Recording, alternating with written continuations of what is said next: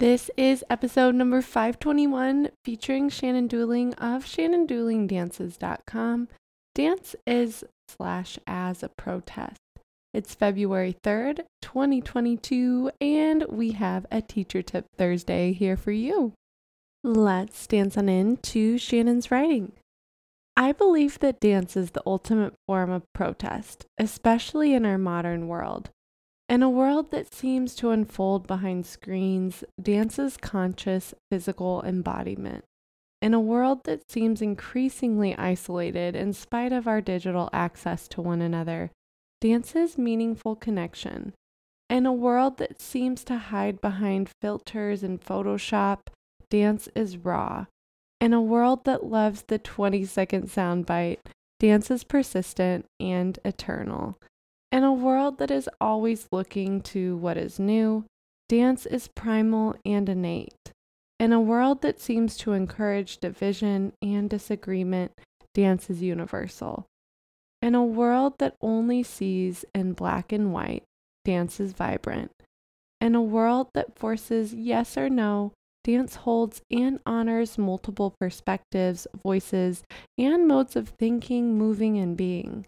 Of course, the dance industry is not always reflective of the true nature of dance itself.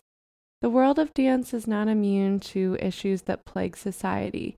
Classism, sexism, ageism, ableism, colonialism, and most pertinently today, racism. We must urgently work on recognizing and removing these systems and mindsets from our institutions and from the hearts and minds of the individuals who compose them. We must listen deeply, discuss openly, and move mindfully to create a dance world that honors the contributions of Black dancers and choreographers both throughout history and currently.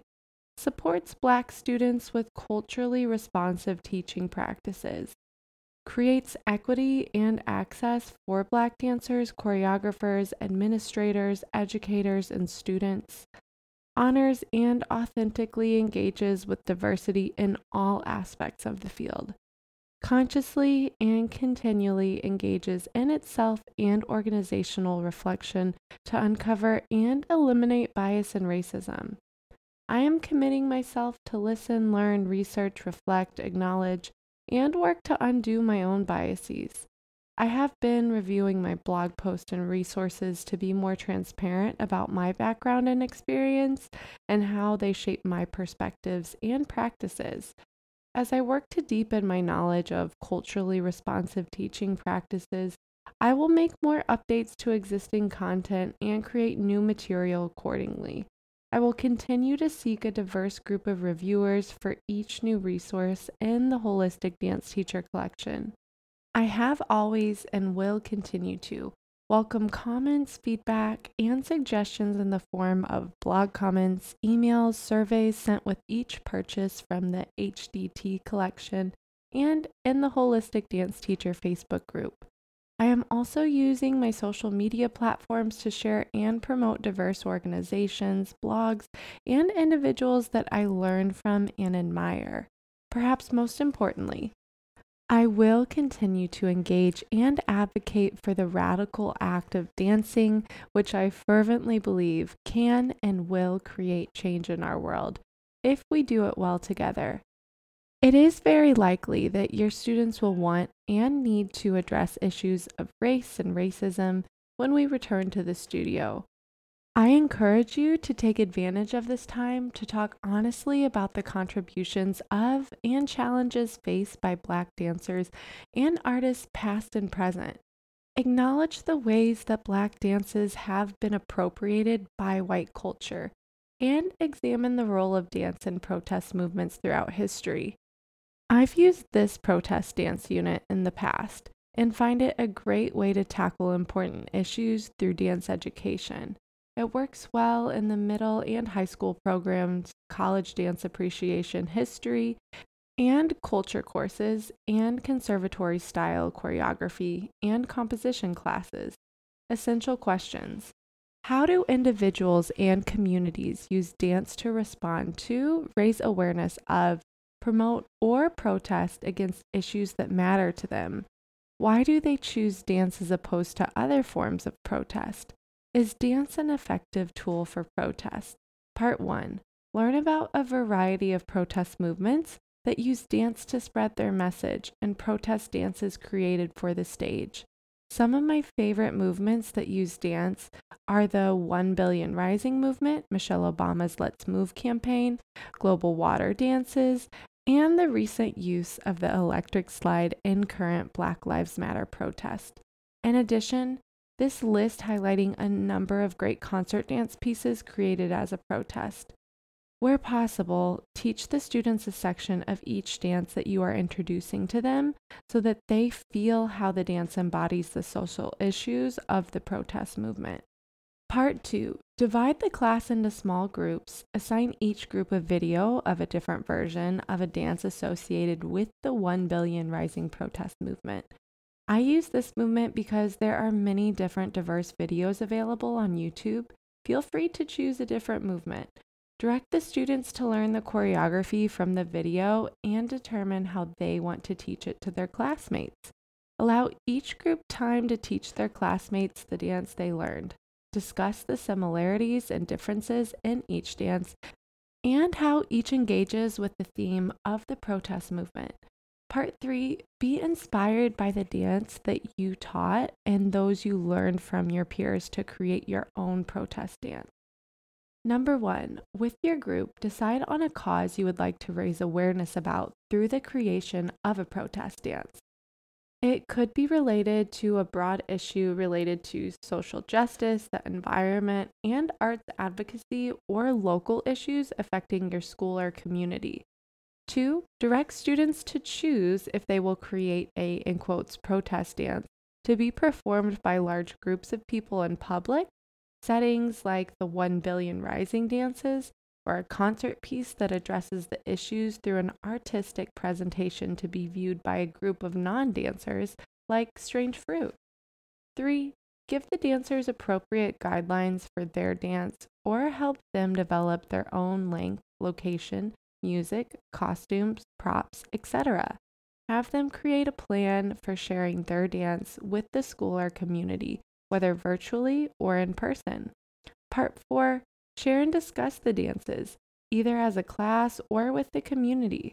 How did each dance inspire change? What action are the observers or participants inspired to take because of the dance? Thanks so much to Miss Shannon Dooling of ShannonDoolingDances.com for giving us permission to share her short, sweet, and inspiring blog with y'all today. For more on Shannon, make sure you check out our show notes below. All the resources that I mentioned within her blog are also hyperlinked there.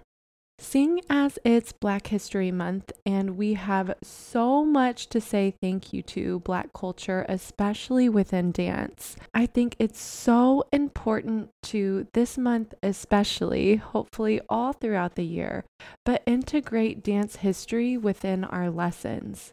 I know sometimes those studio sessions feel like they fly by and we wish we could have even more time. So if we're someone who's already tight on time, assigning homework assignments or even just fun little competitions for who can get the answer right when they come back can only take at least 1 minute of class time to explain, and then they can either email their answers or maybe come the next week and taking a quick couple minutes before the next class to chat about it. If you do have more time, Shannon gave us great exercises today to try within class. I love the idea of dancing as a protest, and Shannon actually mentioned one of my favorite protest dance within her blog today, which is Strange Fruit by Pearl Primus. You can easily research this performance on YouTube and either share with your students or send within an email for them to watch. I still get chills every time I see the performance, and even though our screens have come to have way better technology nowadays with more pixels and higher quality cameras to record that movement, when I watch, even though it's on old film, I still feel present in the room with Pearl. Like what Shannon said within her blog, dance truly is timeless, and you feel it just from a soul level, and the performance given by Pearl is one that I hope you share with your students too. It certainly is a beautiful protest. For our Teacher Tip Thursday challenge today, I challenge you to incorporate those protests within your own classes, whether you're practicing Shannon's exercises that she gave us in today's episode, or simply doing research on your own and sharing that forward with your students. Whatever you choose, I wish you all the best, and as always, happy dancing. Thanks for listening today, and tune back in tomorrow for more short and sweet dance tips. If you're looking for a deeper dive, check out the bonus episodes released the first of every month, where I interview those in our field who keep our industry moving and grooving. If you're looking for a little extra direction with dancing towards your dance dreams, head to our website where you can find your free goals planner or daily challenge tracker. If you like or don't like what you're hearing, please dance those fingers across your keyboard and give DTD a rating or review so we know how to best serve you. Until tomorrow, happy dancing.